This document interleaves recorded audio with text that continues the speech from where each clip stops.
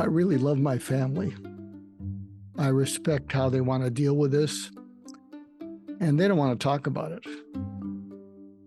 The stuff that's unsaid, it can haunt us.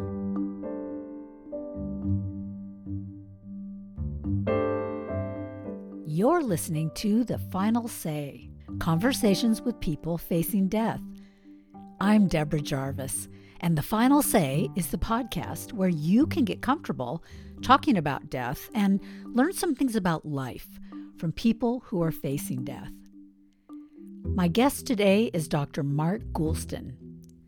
Mark is a board-certified psychiatrist, the author of several books, and his book, Just Listen, became the top book on listening in the world.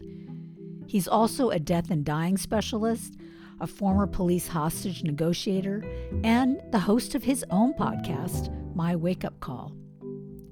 And yes, Dr. Mark Goulston is facing his death. I'll let him explain.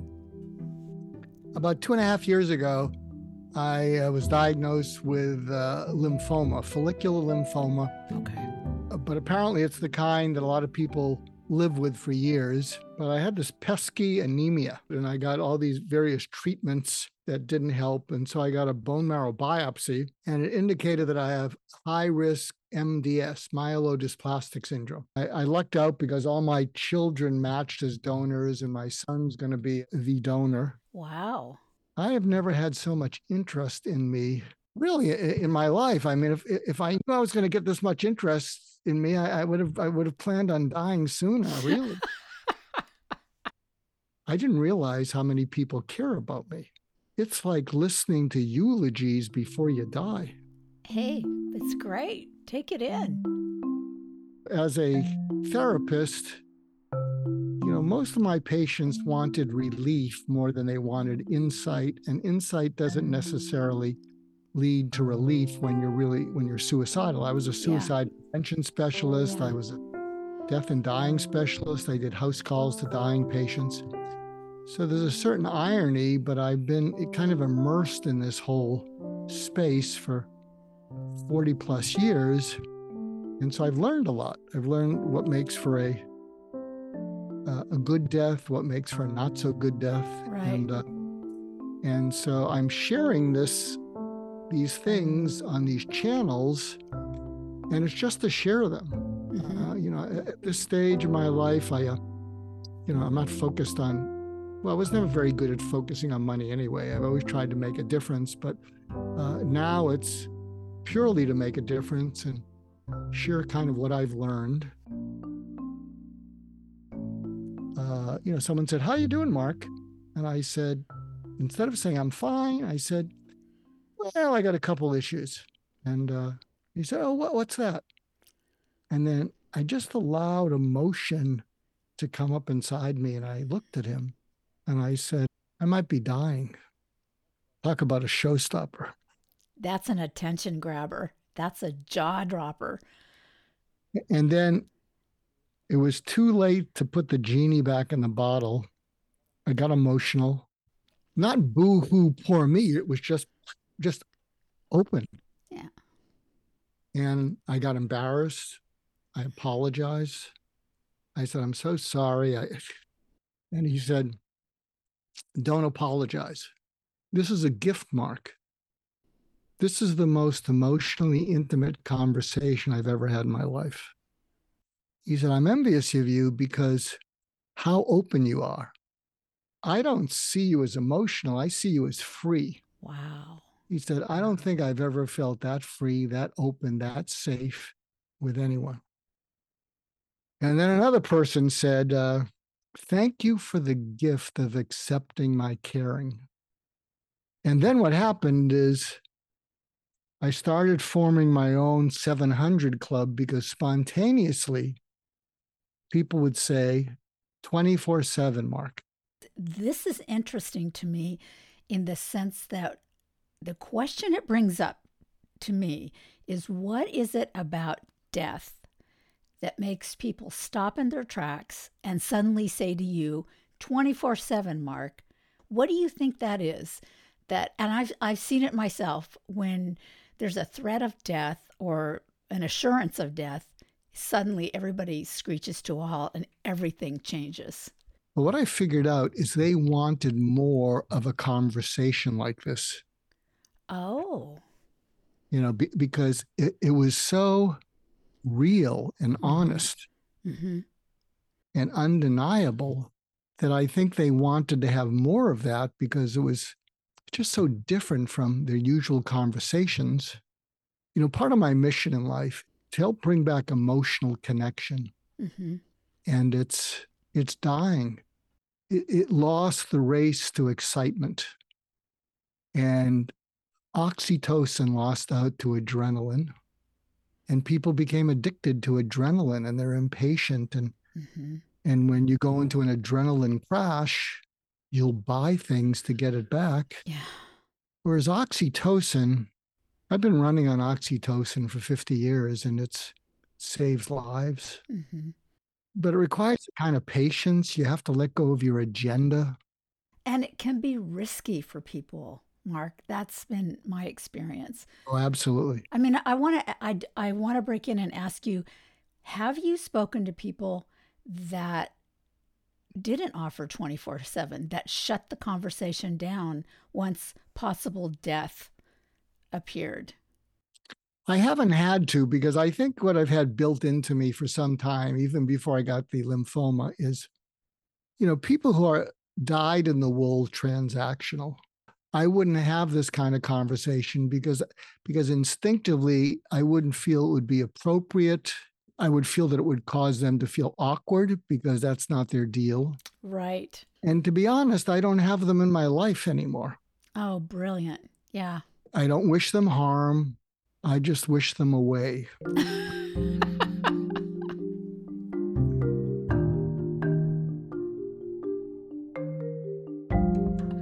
I see. And I ask this because often when I'm with patients and we're having or have had a wonderful, real, authentic, connecting conversation, and then a family member will come in and suddenly everything gets shut down because that family member is just what you were talking about. They're not safe, they're awkward, they're transactional, they don't want to talk about this. Don't talk like that. Everything's going to be fine. You can't just divorce all of your family members. So then I just see these patients unable to talk to people that they've known all their lives, but they can't have that kind of conversation with them. And I just find that so heartbreaking. Oh, can I give you some tips? Because I coach people, coach therapists how to I'm all break. for tips. Give me tips. So the patient you're speaking to, and this is a loved one, but the conversation is so awkward. And it may be that the other person doesn't necessarily not want to have the conversation. They don't know how to, and they're feeling powerless is scaring them. And so something, that patients can say to such people is to say, if I was you, so they're saying this to their family member, if I was you, I'd want to change the subject too, because I wouldn't know what to say.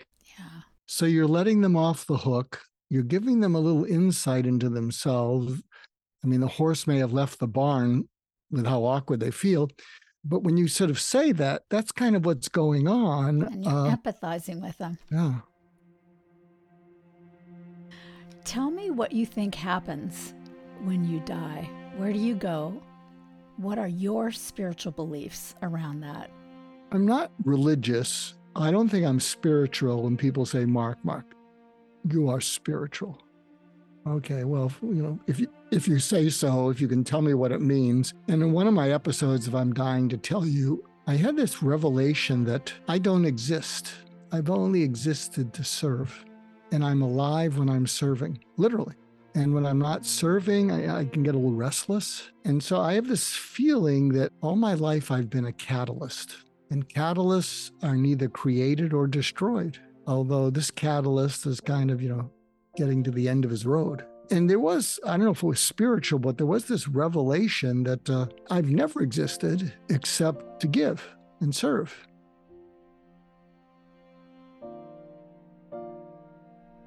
I were talking to a friend or a family member or a hospital patient, and they gave me these kind of cerebral, esoteric answers, that would signal to me that this person does not want to go there. They don't want to talk about their death or what they think happens after they die.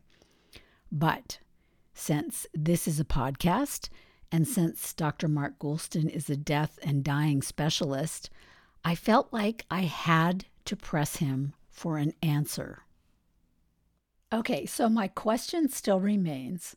When your heart stops beating and you stop breathing, where does Mark go? Is there a Mark? Was there ever a Mark? Well, it's going to cure my insomnia. I've had insomnia for decades. I'll never have to take that damn Benadryl to get to sleep again. Have that horrible dry mouth and wake up foggy in the morning? No, you will not. Yeah, okay, so I played along there with the Benadryl thing, but sometimes you just need to give people a little time, and I was kind of hoping that that is exactly what was happening. To be honest, maybe this is part of what gives me peace. Is I haven't really dwelled on it or given it much thought. Another thing that's given me peace of mind is I've seen the difference between acceptance and surrender. What's the difference? Well, acceptance is letting something in. Mm-hmm. Surrender is letting go of something. So here's the irony is I fully accepted that I might die. That you might die. I love that right there. Did you hear what you said? Yeah, I fully accepted that I might die, but it's enabled me to let go of having to live. I'm hopeful. There's a decent prognosis with this pretty aggressive treatment. If the reverse were true, I can't accept that I might die and I have to live. I'd drive myself crazy. Sure. What I was pointing out, though, is that you will die, not necessarily from this disease, but I just think it's so interesting when people, including yourself, say, well, if I die or I might die. And I'm like, no, you will. And so will I. It's just sort of an interesting, unconscious way of, and you said earlier, well, I haven't really thought about this. So, I've been trying to figure out why am I so peaceful? mm-hmm. I realize that everybody who has ever lived has died. And if they can do it, so can I. Why not? I mean, this is great that you have so much peace about it. I'm wondering what kind of dying scenario you might have in your head about what your death will look like. I'll send you a link to an article. I've had 8 mentors. They've all died and missed them all. In fact, I'll tell you a tangent because I speak in tangents. A few of my mentors spoke in tangents. So my last mentor was Larry King. I used to and have he breakfast with did him go every off day with on a this quirky tangent. group. So let me say here that I think there is a difference between dwelling, ruminating, obsessing about our deaths, and simply thinking about it.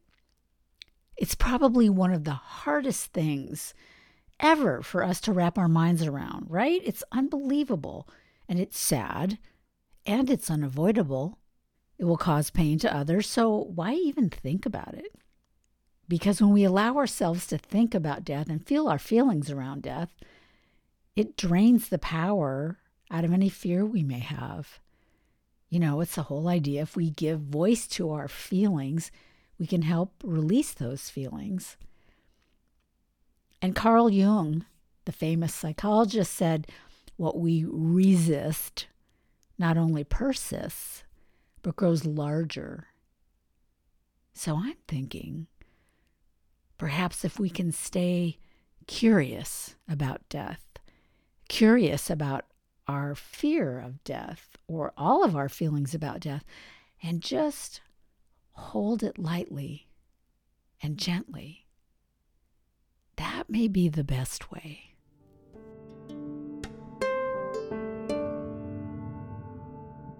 When you think about the moment of your own death, what does that look like for you? Or what do you hope it looks like? So one of my mentors, he was a death and dying specialist, probably one of the top 5 people in suicide prevention. So he used to refer me all these suicidal people. And he wrote an article which I extracted on my website, markgoulston.com. If you do a search for a good death, Dr. Ed Schneidman, I read that. oh yeah, he outlines what makes for a good death. Yeah, I want Mark, stop. I want to know in your gigantic brain, what does Mark's death look like? Are you in a hospital surrounded by friends? Is there a dog on your bed? Is there a cat licking your nose? I mean, what do you see? What's it feel like to even think about you dying? Now you got me. I've never said this before, but it's and I don't know if I'll be compos mentis, but I'll say you're all going to be okay. And it's time now for you to feel some relief. Hmm. And then after that, the best way to honor me is to enjoy your life, be kind and forgiving to people you love, be kind and forgiving to anyone.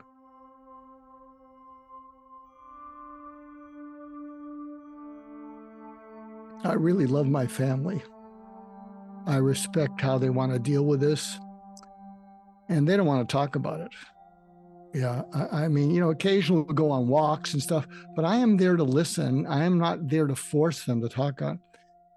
And something I've been trying to share with the world is that whoever you're with, one-on-one, one-on-five, one-on 5,000, underneath they're listening to you, they're listening for something. More often than not, they're not really conscious of it.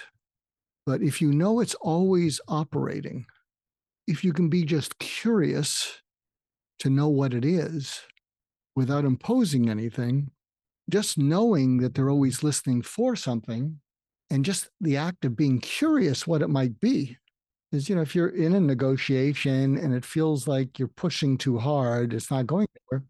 It's because they're listening for something and they haven't heard it.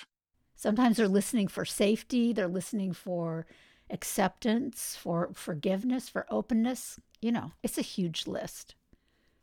Well, can I ask you, what have you been listening for in this conversation? I thought I would like you, but I really like you. Thank you.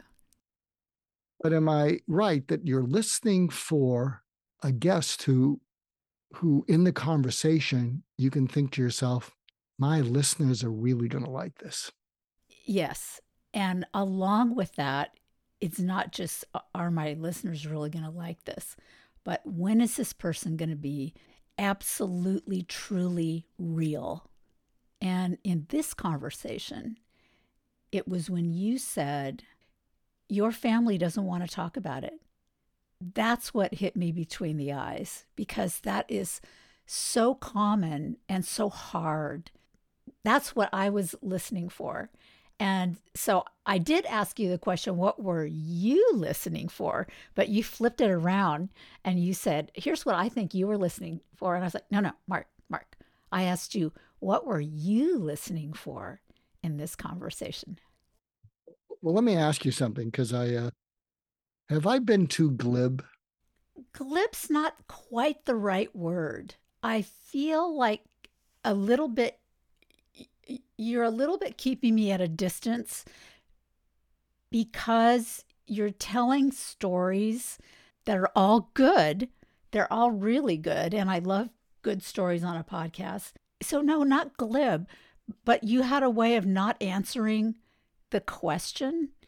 It was very interesting to watch you either change the subject, redirect, or flip the question back to me. So, I mean, there's a little glibness, because you're fun and you have a sense of humor and you're interesting. And that's all super good. I probably have been avoiding something. And, well, I'll tell you right from the get-go, I meant it when I said, I really like you. And so I think I pivoted to, let's have an enjoyable conversation. If we can slip in some things that'll help some people, that's fine. I mean, if you're listening in and you're dealing with this, and to you, I haven't been glib. I've been an asshole. I really apologize. This is a tough topic. Yeah. And I may be dishonoring it by having fun with it. No, fun is good. Fun and truth can go hand in hand. Okay. It's hard to talk about. It's really hard to talk about. Yes, and that's exactly why I created this podcast, so that you can get comfortable talking about death and learn some things about life.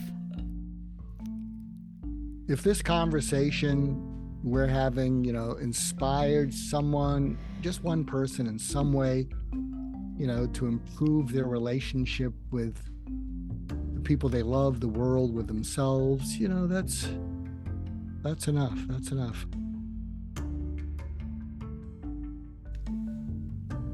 I know Mark inspired me, and I hope he inspired you too. So today I'm going to let Mark have the final say. And if you're listening in and you've got lots that was unsaid, whoever passed away in your life wants you to let it go. Really. I mean, I should have told them I love them more. I should have. Yeah. It's awkward. It was uncomfortable. And whoever passed away in your life, they do not want you to beat up on yourself. Wise people know what's important. And if they're wise, they'll try to live their life accordingly. But we're at a time in our life, especially in America, where wisdom is wasted on the old. Everybody needs it, but nobody wants it.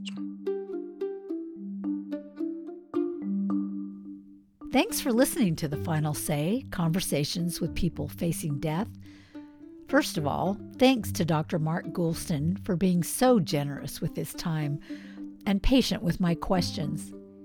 You can find out more about Mark at his website, markgoulston.com. That's MarkGoulston.com. And I'll put links to all of his stuff at the end of the transcripts on the website. The Final Say is hosted, produced, and edited by me, Deborah Jarvis. Please feel free to hop over to thefinalsaypodcast.com, our website, and email me with feedback, questions, ideas, stories. What's up with you? Are you or do you know someone who's facing death? Let me know. Or let me know what you thought of today's episode. Let me know how you're doing. And of course, the usual. Subscribe, follow this podcast, share, put it in your church bulletin, bring it up at your book group, post it in your coffee shop. And of course, I really appreciate you leaving a review wherever you get your podcasts, because that helps a lot to get more people listening to these amazing stories. So thanks again. And I want to say happy end of 2023 and happy new year 2024 to you all. And that's my final say for today and for this year. Thanks again. May you find beauty and joy in your day.